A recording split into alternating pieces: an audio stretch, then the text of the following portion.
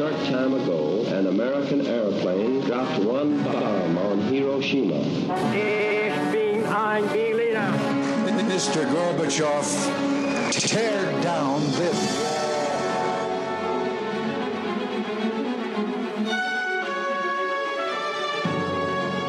The American people, I think, is good people. They have not to charge with the guilty. Welcome to Happy Kissinger is Finally Dead Day, Ray. Dreams do come true. Yesterday, yes. But I'm still celebrating. We'll take it. Yeah. Oh, yeah, huge. Yeah, party favors all over the place here. While I was waiting for you to turn up this morning, I was watching an old Christopher Hitchens interview talking about his relationship or lack thereof with Kissinger. Christopher Hitchens wrote a book. I think it was called The Trial of Henry Kissinger, where he went through all of his war crimes. And he said not only would Kissinger not meet with him when he was preparing the book, he wouldn't even take questions, like written questions sent to him. And he stipulated in all of his speaking engagements that he wasn't to be in the same building ever as Christopher Hitchens. That's something. Yeah. Yeah, I haven't done anything wrong, but at no point ask me any questions. Okay, let's get this interview started. I mean, that's insane. Anyway, yeah. We'll get to Kissinger in this show at some stage, I guess. But right now, it's 1950. Yes. This is episode 251 for people who are counting. It's 1950. We're still in Iran. We're still building up to Operation Ajax. The British, at the end of our last episode, installed General Ali Razmara as the new Prime Minister of Iran. They were pretty confident that he was the man to get the job done. What is the job at hand as far as the British are concerned in 1950 in Iran, Ray? Yeah, well, first of all, I can't stress enough that the man and the hour have met. He was this military guy. He was supposed to be tough. He was the chief of staff of the army. So his job, his number one goal, the Shah's watching him, the oil company's watching him, and London, Britain's Home Office is watching him. And his one job to do is to get the supplemental agreement passed by the Majlis so they can alter the deal a little bit, try to keep the people happy. But it's still overall a shitty deal. Just real quick. There's to be a guarantee of Anglo-Iranian payments that would never drop below 4 million. It should probably be a lot more than that. There would be a reduction in the area where the British were allowed to drill. And again, that's always a good thing. And there was a promise that more Iranians would be trained for administrative positions. But as we've stressed on the show, and it will come as no surprise, there was no path for Iranians to either learn more about the business, take over the business, or get executive positions. So it's all bullshit, nor are the Iranians allowed to look at the company's books. So the British want this passed, and they don't care anymore. They're very impatient. They're used to running things, and they're trying to ramrod it through. And General Razmara is their man. He is going to get this done for them. Ramrod Razmara, that's what they called him. He's going to ramrod the supplemental agreement through. Ram it up the Iranians' a-holes. Yes. Now, of course, that's his job. Our man of the hour, Eminem, Mohammad Mossadegh, is furious about the appointment of this yet another British stooge to be the Prime Minister of the country. Furious that the Brits are still interfering. This is, and you're like, I can't stress that enough. This is after World War II, 5 years after World War II. Supposedly the Atlantic Charter, freedom of all nations to choose their form of government, et cetera, et cetera, et cetera. And this is the thing that always shocks me the most when I recall it, when I'm doing my notes on this, is this isn't even fucking blue blood conservative aristocrats like Churchill born in a castle. This is Clement Attlee's Labour quasi-socialist, quasi-communist lefty government that's running things here. It's Ernest Bevin as the foreign minister. It's Clement Attlee as the prime minister. In the whole scheme of British geopolitics at this point in time, they're supposed to be the quote-unquote good guys. The progressive guys that threw out the conservative government of Churchill towards the end of World War II. they're still just another pack of cunts. Another pack of British colonialist, imperialist cunts running things. So Mossadegh is furious. Yes, you can. If I could defend the cunts, because I feel more comfortable on that side, even though I've rarely seen one. For the British point of view, it's, and you've stressed this plenty of times, it's after the war, their economy is devastated. They're going to be on food rations for a very long time to come. And this is the golden goose. Not only does the British Navy get its oil at a fraction of the price of the market value, they're making shit tons of money year after year after year. This is, you could almost argue, and if you were in London, you probably did argue, this is a matter of national security for the British. Having said that, as far as the Iranians go, this is a bigger issue for them as far as national security, because there is literally another country running their government. So, but you're absolutely right. And for you listeners out there, try to count the number of times that the British get a possible opportunity to make things better, to make things not right, but just better, maybe to the point that Mossadegh would tolerate. But just count the number of times they get an opportunity to go, oh, maybe we don't have to be complete cunts. We could just be partial cunts. Try to count. Let's limit our cuntship a little bit here. Yeah, like the British, as is evident, and again, this is the Labour Party running things. It just have their heads so far up their asses when it comes to how to treat the Iranians here. And look, I get it. You know, they have invested time and effort into securing oil in this country. That they discovered it. They found it. Yeah. They've dug it out of the ground. They're refining it. It's making them a shit ton of money. It helped them win World War II. They're very excited about this oil. I get that. They feel, and you know, when they did those deals with corrupt shahs at the time, they felt that they were going to have this. Like, if you had free money coming in, or you're expecting it's going to be coming in for hundreds of years, all of a sudden somebody says, "Sorry, we need to renegotiate this." You're going to be unhappy about that. But the fact is, they did a shockingly corrupt deal with a shockingly corrupt Shah that fucked over an entire country of people. Literally, you would think that at some point, some reasonable person in the British government is going to go, you know what, we need to do the right thing here. But there's no right thing discussions going on. At least, but we have seen in earlier episodes, there were British commentators at the time saying, oh my God, all these deals that we did are so fucking corrupt and so egregious that how do we look at ourselves in the mirror? Exactly. In 1950, the US appointed a new ambassador to Iran as well. This is a guy by the name of Henry F. Grady. Nice name. And, nice name. He was also at different points before this, the US ambassador to India. In fact, he was the first US ambassador to India, served from 47 to 48. He was also the US ambassador to Nepal at the same time. Then he was the US ambassador to Greece from 1948 to 50, and then Iran 50 to 51.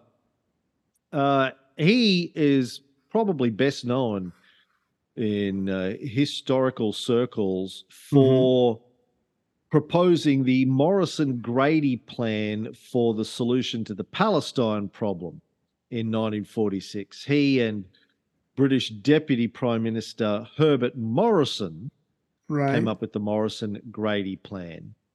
Herbert Morrison is going to come up later on in this episode. But sadly, they cooked up or maybe the next episode, the Morrison-Grady plan was rejected by the Jews. Well, we don't have to go into it, but it was rejected by both the Jews and the Arabs at the time. But he had a crack at trying to solve the Palestine problem all them days ago. Yeah, the point is he's got experience. He's a real ambassador. He's coming in. I don't know how sincere he is, but he's got experience. Let's see what he can do. So how was he received? Oh, he was received with open barrels by the Iranians. The Iranians were not happy. Like he did nothing really to them at this stage. He hadn't had a chance. But there was a whole round of new rioting when he gets to Iran.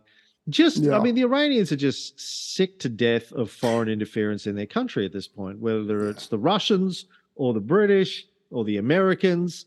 They're just a soccer ball. They've been kicked around for too long. Any white guy shows up in a suit, we automatically don't trust you. And we cannot emphasize enough that the nationalistic fervor, the movement, the nationalistic front that Mossadegh is heading, I mean, this is building up. This is spring 1950. This is building up, believe it or not, it is actually going to get so much more intense. But you're right, it's been over 100 years. The people are pissed. They're just, the sight of this guy sets them off. So let's see what happens. Have I talked to you about the OSS 117 films? 117? That doesn't sound familiar. Oh, my God. You need to watch the OSS 117 films, man. Do you know who Jean Dujardin is? The French actor? I don't think so. Oh, man. You got to get into this guy. So Jean Dujardin, he's a French actor. He won an Academy Award, I think, for his film The Artist. Came out 2011, sort of a black and white film where he was like a silent era movie star. That sounds familiar. Yeah. Great performance.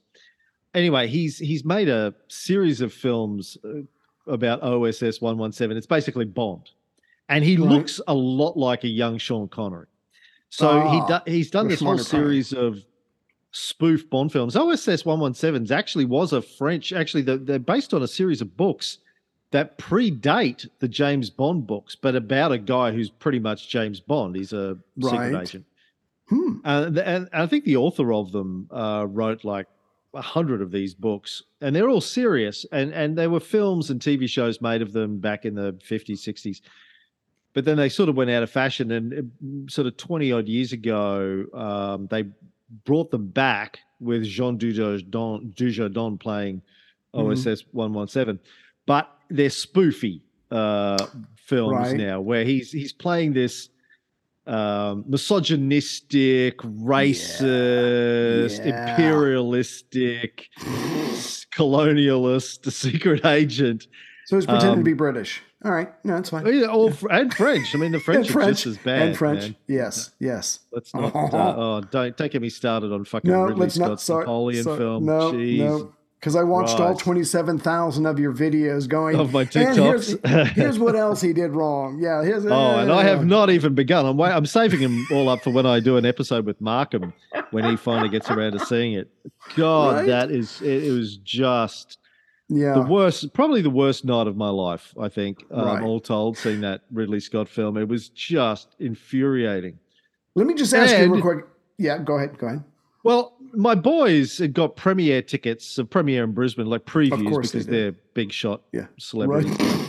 Right. And they invited me along, but it was on the condition that I wasn't allowed to yell or scream or throw my shoe at the screen during the film, which was 2 hours and 38 minutes long. So I had to hold it in. I would have just taken your shoes. I would have just give me the shoes right now. Sorry, they did. Ahead. They tied me up. They zip tied me. Stuck a gag in my mouth before we went in. Little turned on, right? Yeah. So can I? God. Sorry. Just one quick question, and then we can move on. Sorry. You've explained the historical inaccuracies, and I totally get that. I mean, I don't know what the writer was thinking, but here's my one question. Putting aside the historical inaccuracies, was it a good film? Was it a good... Oh, fuck. No. So my boys are 23. They know next to nothing about Napoleon. Right.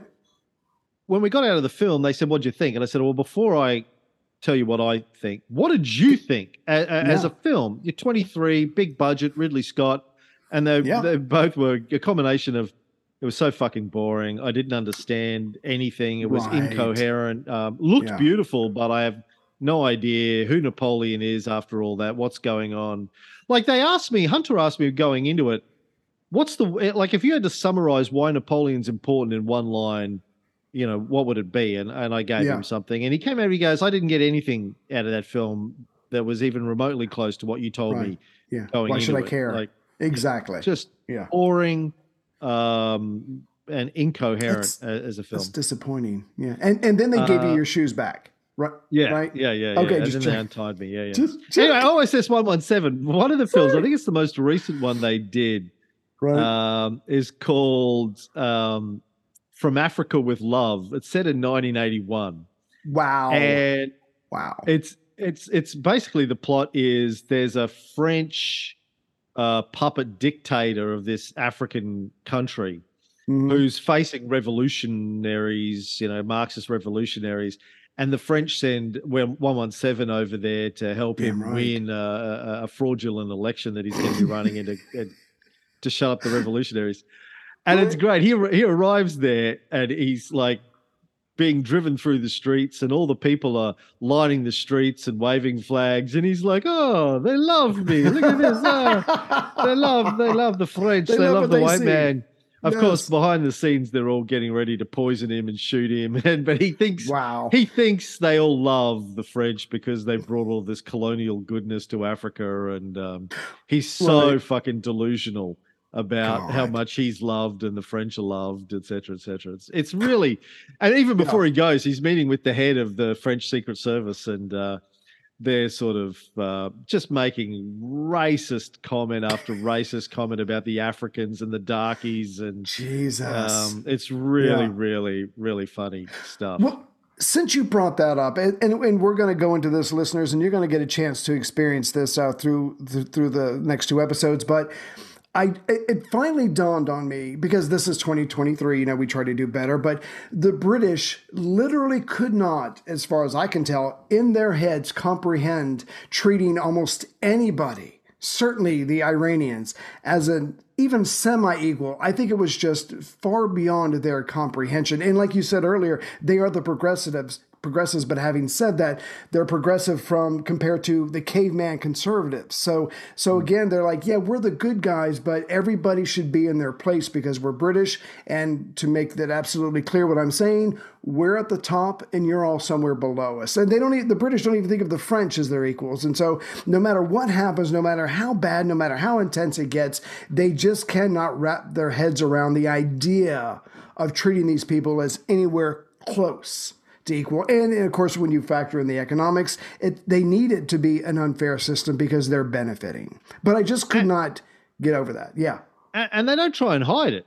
I mean, when you read the audacity, the speeches in Parliament and the reports that were written, they're very clear in saying these Iranians are basically fuck-knuckle barbarians and fuck them and the horse they rode in on. And they're lucky they don't to even have pretend. Us. They don't even try and put a nice face on it. They're just straight up racist pieces of shit. Anyway, Razmara told the British, he becomes PM, he tells the British that he thinks the only way he can get the supplemental agreement approved was if they sweeten the deal a little bit. Allow Iranian auditors to go over the books, train up some more Iranian managers, make some royalty payments in advance. Yeah. And the British read his suggestions and they say, look, we think this is a very sensible proposal and we're going to immediately accept all of these conditions. I must have looked at a different book. Oh, no, wait. Sorry. No, I was reading the wrong notes. Actually, they told him to go suck a dick. I'm not exactly how you say that in Persian, but they told him to go suck a dick. Fuck all the way off, yes. And now my personal hero of this entire story is Sir Francis Shepherd, the British diplomat to Iran. This guy has got one mantra, and that's, I can win. I can still do it. I can still do it. His answer to is, no, I hear your idea. I hear the idea of a compromise. I guess what I'm trying to say is, no, fuck off, and that's my final answer. I don't need to phone a friend. Fuck all the way off. We will not do that. Now, we might give some medical treatment to some of the, we could, but we're not changing anything. Why? Because we feel like we don't have to. Yeah. So Razmara gave in eventually. He realized that the British weren't going to take any of his suggestions, and his job, as they tell him, is just to figure out how to ram this up the ass of the Iranians. Ram it hard. So the first thing he does is he appoints a guy as his head of propaganda, a guy called Bahram Sharog, which is Also, the magical incantation that I say to turn myself into a donkey. Baram Sharog! Comes in handy. A well-hung donkey.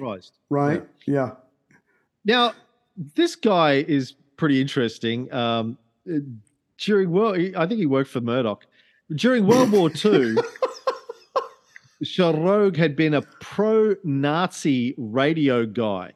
Yes. Just on Iranian radio day and night, talking about how great the Nazis were, what a great world it was going to be when they took over the world and they destroyed the British and the French and the Americans. Right. Talking about all the wonderful victories they're having all across Europe, Africa, etc. Violently anti-British during World War II. British were scum of the earth. The first half. Nazis were the Aryan gods that were going to rule everything. Now, 5 years after World War II, he becomes violently pro-British and is on the radio constantly talking about how great the British are, how great Anglo-Iranian Oil Company is, what a great job they're doing. You know, can't. Yeah. No one knows how to get oil out of the ground like AIOC. Man, he's just a big fan, loves it. Which is where the Monty Python got the idea from, what have the British done for us? And he was able to list all these things. But love the British. But the ironic thing was when he was trashing the British, he did help stew the anti-British feeling. Don't get me wrong, London was certainly doing enough on their own. But now that he helped cause the problem, I don't think he's so much trying to fix it, going, look, you signed the check, you tell me what to say, and I will say it with as much passion and conviction as there are zeros on this check. Do you hear me? I am your guy. So he's got this, he's spouting pro-British propaganda, and he finds a few newspaper columnists and editors who need some cash. And let's be honest, we can all use a little extra cash, and he gets them on the, how should I put this delicately, the oil company's payroll list, and they're bribed, and they start saying positive things about the British. So as far as a propaganda campaign, the Iranian people are hearing a lot of good things about what Britain is doing for them, but when they look out on the streets, it's a very different picture. And by this time, the Majlis had appointed their oil committee that's going to be set up to review the terms and conditions of the supplemental agreement. And guess who was the chairman of the oil committee? Marshall Mathers III, Mohammed Mossadegh. Big Moss. Big Moss. Mossy. Yeah. Big M.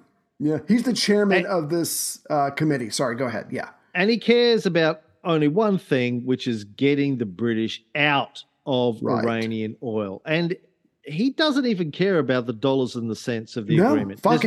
There's no sweetening the deal for Mossadegh. Right, exactly. He wants the British out. He wants the Americans out. He wants the Russians out. He wants everybody out of his fucking country. He wants Iran to be for the Iranians. He wants it to be independent. He wants them to be able to run their own affairs, and he's just not gonna. He's not gonna really be open to any negotiations around that. And the British had managed to piss off so many different groups of people in Iran at this point that he wasn't the only one that wanted them out. Most Tip of the iceberg. Yeah. Most of the religious groups wanted them out too, including the Ayatollah at the time, Abolhasem Kashani. Yes. So now the Ayatollah isn't the young Ruhollah Khomeini who will become the Ayatollah 30 years later. Right. By the way, how much do you know about what an Ayatollah is or what the word Ayatollah means, Ray? The Ayatollah, that means I told you, so do it. But that is the extent of my knowledge. Break it down. Ayatollah, you don't go. Ayatollah, but I don't think she's going to listen. Ayatollah, you don't go. You don't touch my shit, okay? Ayatollah 1,000 times, man. Ayatollah all the time. And she don't listen. I think Ayatollah, I got two things in this world. My balls and my word. and I don't break either of them for nobody. I told her that. That's what I told her. Yeah, I told her many. Yes. Okay, we can stop that. We're going to hell, straight to hell. So break the word down for me in a professional sense. It means, I think it means a sign of God or reflection of God, the divine sign of God, something like that. But basically, it's an honorific title for the person who is like at the top of the Shia clergy in Iran, the Shia council. But it really became a thing, I think, in widespread usage in the 20th century. And it's kind of changed over the years as well. Like supposedly anyone who passes their final exam now is known as an Ayatollah. It's not really used in Sunni Islam. It's a Shia thing. So, but it's also not used by the Shia in Lebanon or Pakistan or India. I think there are some Ayatollahs in Iraq, but it's really associated with Iran and the leader of the Shia clergy in Iran. Okay. So the Ayatollah at the time in 1950 is Kashani. Yeah. The young Khomeini, the young to-be Ayatollah Khomeini, he was part of a religious group at the time that we'll talk about as we go forwards that were not fans of Mossadegh. They were much more hardcore. Mossadegh was fairly secular. They believed that he was straying away from the tenets of Islam and that he wasn't religious enough for them. Yeah. But the Ayatollah of the time hated the British, was comfortable with Mossadegh. So he's able to build, he's already got this national front that he's created or co-created. He's able to pull in support from a lot of other bodies as well, including the religious bodies, against the British. When Razmara got up in front of the Majlis to make a speech in favor of the oil company, he was shouted down, called a British lackey. No one was just going to listen to anything he had to say. He was extremely unpopular, and the AIOC is extremely unpopular. And I think it's important that we dwell on this because I think what has come down to us via 70 years of propaganda, 80 years of propaganda. If you take a thin reading of it, and I've had people say this on TikTok and Facebook to me over the years, that it was all Mossadegh. It was Mossadegh who hated the British. It was Mossadegh that wanted to nationalize the oil. The point I'm trying to make here is it wasn't just Mossadegh. No. It was right across the board. Nearly everyone in Iran fucking hated the British and hated the oil concession. Now, Mossadegh had played a role in firing them up about this. Don't get me wrong. Yeah. He was one of the faces, but he's not the only person. Like pretty much nearly the entire country by 1950 fucking hates the British, hates the Americans, hates the West. And this is well before the overthrow of Mossadegh. It's well before the reinstallation of the Shah. Iran already hated the West for fucking with their country by 1950. Yeah, and if I could, Mossadegh wouldn't have to do very much to work up the people because Britain is so entrenched in the country that everybody who has any dealings with them has probably been slapped with racism. They're being treated differently, and so what Mossadegh may or may not do, these people can see on a daily basis what the British are doing to them, how they're treating them in their own country. So you're absolutely right across the board. When you can have secular leaders and pretty far right religious leaders go, look, we can't stand the sight of each other, but for this, we're going to be in the same room. We're going to sit side by side and we're going to fucking hold hands until this is done. So you're absolutely right. It was across the board. And that's how you gauge how much you fucked up when all the enemies within a country go, no, we're coming together just to mess with you. That should have been Britain's first little, warning sign that they've gone way too far. But, they for some reason, they just thought if they kept hammering away, they would push this through. Like it's worked before. Way they were going to back down. Oh. Yeah. Oh, and by this time, Mossadegh is 67, 68 years old. I just wanted to give that reference point. Yeah. So the oil committee, chaired by Mossadegh, meets to decide what they're going to do about this supplemental agreement.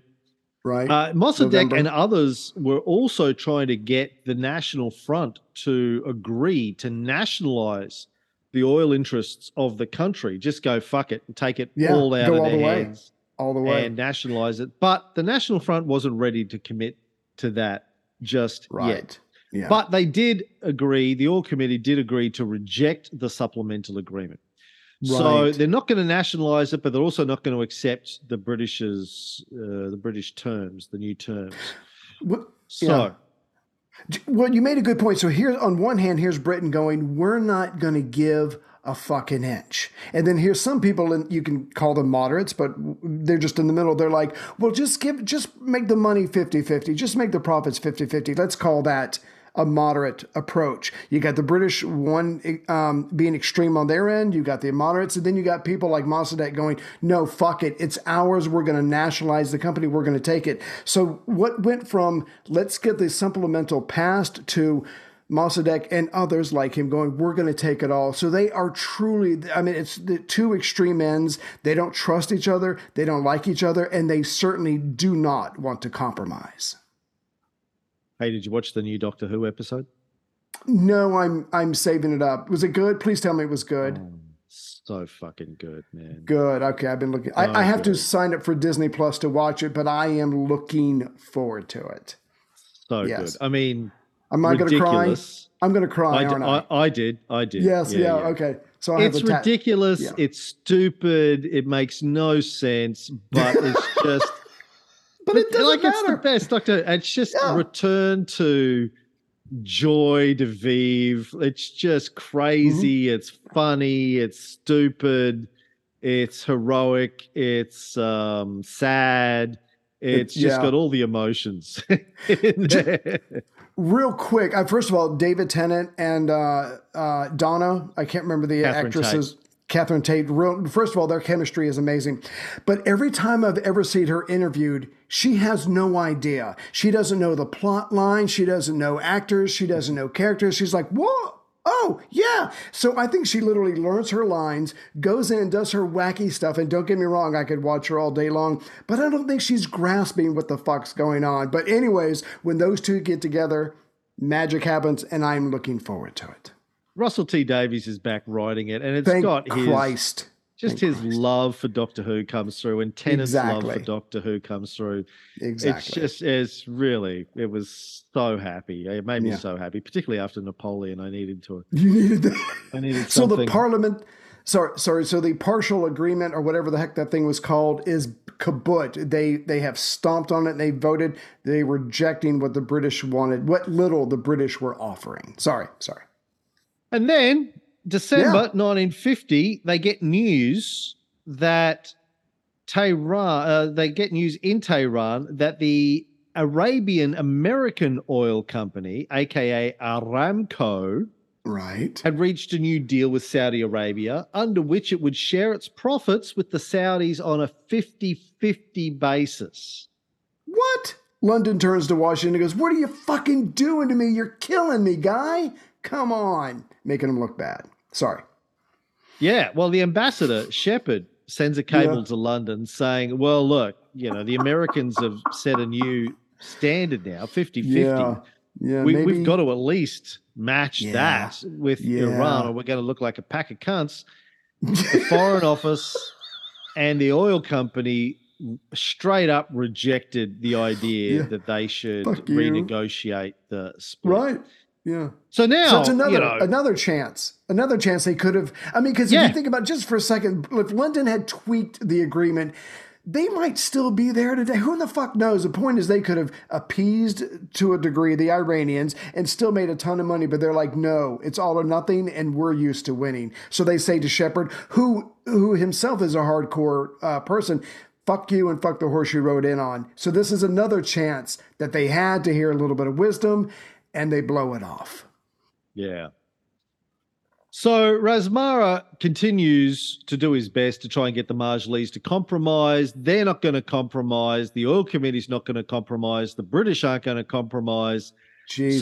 So, like you, when D'Angelo comes over, he's stuck between a rock and a hard place. There's nowhere for him to go. Nowhere to... That's what No. 10 years, baby. We've been doing this for 10 years. Get out of my head. Sorry. Yeah. Rocking a hard place. That's what I got. Sorry, go ahead. So there are more protests, and the Shah has realized at this stage that Razmara is just a lame duck. He can't get anything done, despite him being this amazing general who was going to be the magic bullet. He can't get shit done.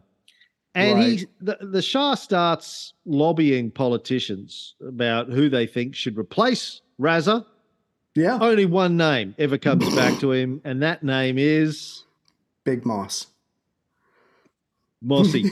Mossy Moss. Mozzie. The Mozzie. Yeah. Mozzie. People can't even imagine another leader because this guy's preeminence, he's so dominant in the political sphere of Iran right now, they can't imagine someone else being prime minister. They don't want to. And also, it's becoming quite clear that no prime minister is going to be able to get anything done unless he's got Mossadegh on his side. So it's either going to be Mossadegh or somebody who's, friendly with Mossadegh, close to Mossadegh. Anyway, turns out Razmara's time was up, not just as PM, but just generally speaking, his time was up. So there's massive protests going on in Tehran, thousands of protesters shouting death to the British. Yes. And Razmara and a friend of the Shah, a guy by the name of Asadollah Alam, right? I told him, don't you ask for $1. I asked $1 once, and they said to me, you don't ask $1. Yeah, don't ask $1. Don't ask you. Yeah, sorry. I told her, don't ask $1. We're going to get so much trouble. I give you $1 for every ass. It's an ass $1. That's a good rate, trust me. Hey, I know. You think you could do better? $1 you think you could do better than an ass $1? Yeah. I got the best bitches. Yeah. Somebody offer you more than $1 per ass? You take that. I get it. That's $1. Come on down to Raise Asses. We got the best deals. I don't know what I'm saying. But before we go on, 10 years. 10 years of this shit. I want to stress to the listeners, the people, when they would march in the streets and chant, they would literally, down with the supplemental agreement. They've gone beyond that. Just like Cam said, they're now saying death to Britain or death to the British. I mean, that's a hell of a jump. It's not like we don't like you anymore. It's like we would really, really, really like to see you dead. And maybe we'll help. I don't know. But truly, it's getting more intense as 1950 goes on. Some of the protesters were being paid. They were like paid protesters. Do you know how much they were getting paid? No, tell me. $1? $1. It's an ass $1. You want to protest? You get $1. You get $1. I gave you ass $1. I give you ass $1 if you go.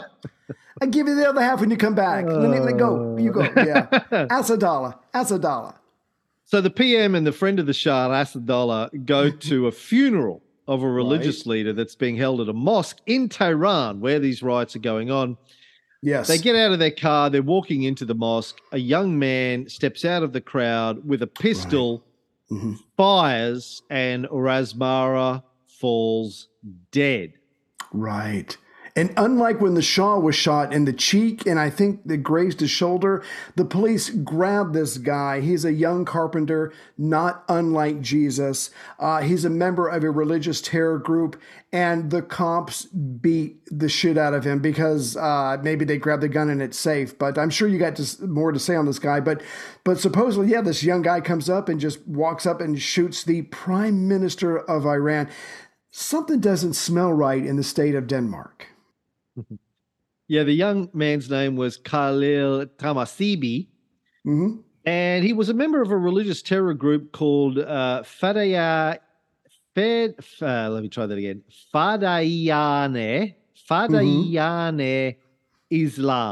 Fedayeen-i. Now, the Fedayeen-i, which translates as Devotees of Islam, fundamentalist Shia Islamic group, which also known as the Fedayeen of Islam, Founded in 1945 by a theology student by the name of, well, his nickname, his like code revolutionary name was Nawab Safavi. Safavi. Yes. He believed that their goal was to cleanse Islam of the corrupting influences, both from the West and from inside, return Iranian society to what they considered the pure principles of Islam. And they are considered the forerunners of all of the militant / terrorist Islamic fundamentalist groups today. Goes back to, this one started in 1945 by Safavi. Yes. If you go and you read up on Iranian terrorism, fundamentalist Islamic groups, there were groups before this that were trying to restore Iran to a purer form of Islam in their view, or restore Islam to a purer form of Islam, but without the use of terrorism as a mechanism to bring that about. It was really the Fedayeen-i-Islam, I believe it's pronounced, according to ChatGPT. Now, fans of Dune may think that sounds familiar. In Dune, the people of Arrakis have the Fedayeen, which ends up as Muad'Dib's commandos, his personal bodyguard, his death commandos, the Fedayeen. When Frank Herbert was writing Dune, a lot of it was loosely based on his studies of the Middle East. That makes sense. Persian history and culture. So, that's where the Fedayeen come from, is the Fedayeen. Yeah. So this wasn't their first assassination either. They'd killed an author in 1946, a former prime minister in 1949, and they were behind the attempted assassination on the Shah in 1949 as well. Damn. It was blamed on the communists in Tudor, but it was probably these guys. So after the assassination of Razmara, Tamasebe told interrogators, "If I have rendered a humble service, it was for the Almighty, in order to deliver the deprived Muslim people of Iran from foreign serfdom." Yes. However, some historians don't believe that it was Tamasebe that actually fired the bullet that killed the prime minister. Right. Yeah. Like all of these sorts of things, there are conspiracy theories. Absolutely, yeah. So evidence does suggest that the prime minister was not killed by this young carpenter, again, not unlike Jesus, but by a soldier. And this is the part that I don't get. So I can see maybe having a theory about he wasn't the killer because he's just a kid. He would probably get nervous and miss like the other guy did when he was trying to kill the Shah. But supposedly it came from a soldier, and it was on the orders either of the Shah or someone in the Shah's inner circle. And I'm like, well, how do you extrapolate that? We'll go into that in a minute. But anyways, and also the Asadullah Alam, who drove him to the mosque, supposedly knew what was going on or what was going to happen, and he was taking the prime minister to his death. So was it a conspiracy, kind of like the whole Caligula thing, where the people on the inside were in on this?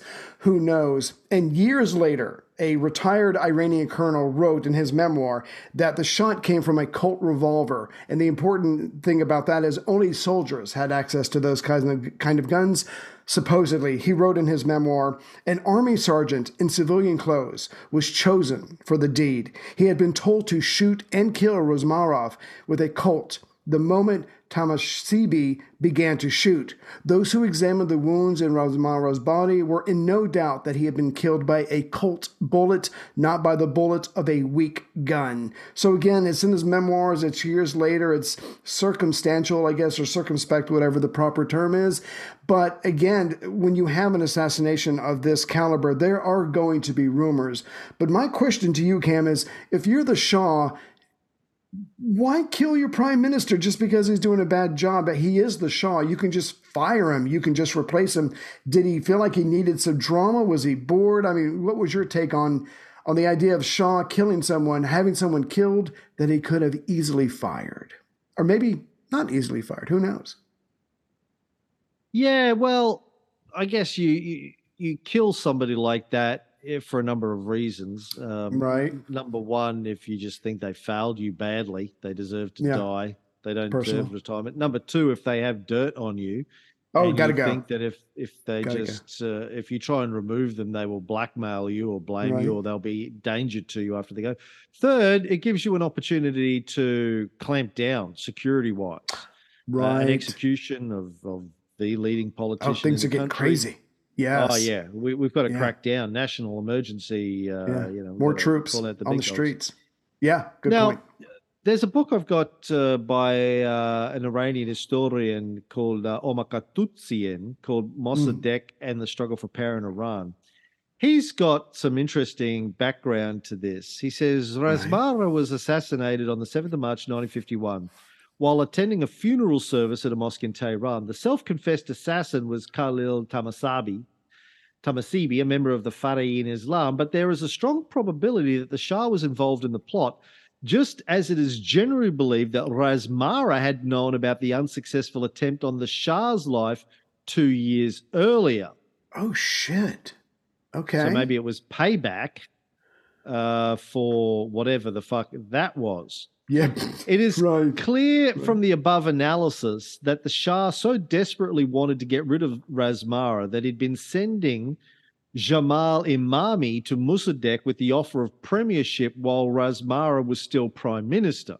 Wow. Immediately after the assassination, Sayed Zia, remember him from our earlier episodes, he was one of the guys that helped bring the Shah to power in the first place, to get rid of the Qajar dynasty and brought the first Shah, the Shah's dad, to power. The Sayed Zia had confided in his friends that he believed that the Shah was involved in the incident. Right. The Sayed had related that he was with the Shah when Asadullah Alam, who had accompanied Razmara to the mosque where he was shot dead, had hurriedly arrived at the palace and joyfully told the Shah, "They killed him and we are relieved." Wow. But the belief in the Shah's involvement in the affair was much more widespread and went as far as Mossadegh himself, who was neither a friend of Sayed Zia nor of Razmara.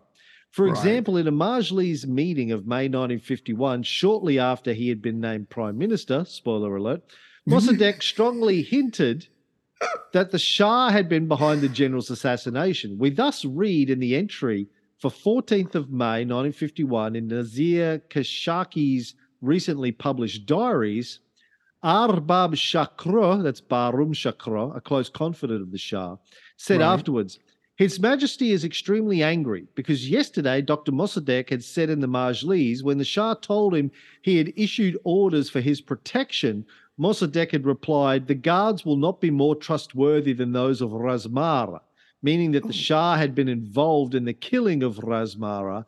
This has made the Shah very angry." You can't trust anybody, for fuck's sake. And then he quotes an Iranian colonel who later on in life, his name was Musawa Rahmani. His detailed discussion of the event in his recent memoirs has left little room for speculation that the plot had different sides to it. Thus, he writes, "An army sergeant in civilian clothes was chosen for the deed. He had been told to shoot and kill Razmara with a Colt the moment Tamassebi began to shoot. Those who had examined the wounds on Razmara's body were in no doubt that he'd been killed by a Colt bullet, not by the bullet of a weak gun." So there's more to this, but yeah, there you go. So it seems like the Shah had his own prime minister killed for whatever reason. Now, later on in 1954, Nawab Safavi, the founder of the Fedayeen, took credit for the death himself in a speech, saying that he personally fired the gun that killed the Razmara. So lots of credit to go around. Everyone was like, no, I'm Spartacus. I'm Spartacus. I'm Spartacus. All I know is that the Shah knew he was going to get rid of Razmari. He didn't want to go through that awkward exit interview. You know, we've all been there before, so he just had him whacked. I think it's just a lot easier to do. But the point is he needs another prime minister. And the drama doesn't stop. One day after the prime minister is killed, Mossadegh's oil committee voted unanimously to nationalize the Anglo-Iranian oil company. So again, remember when we talked about this last time, the committee, I think it's like 18 members, something like that. They were like, no, nationalizing is going too far. Let's just reject the supplemental agreement. Now, the Big Moss has won them over, and they are, they want to nationalize it. But now, of course, they have to take it to the Majlis in general. But the point is, Mossadegh is making progress while the Shah's government is falling apart. I actually have a recording here of the speech that they gave after they shut down the oil agreement. Right. The anus is now closed. Ooh, good move.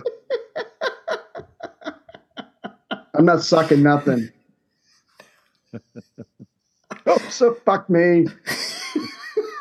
I don't want to talk about it. It's painful. This has a happy ending.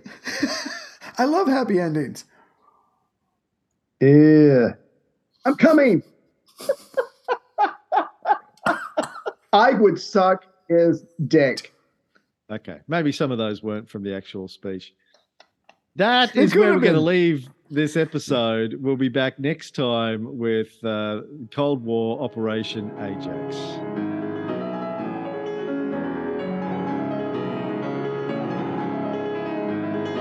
An iron curtain has descended across the continent.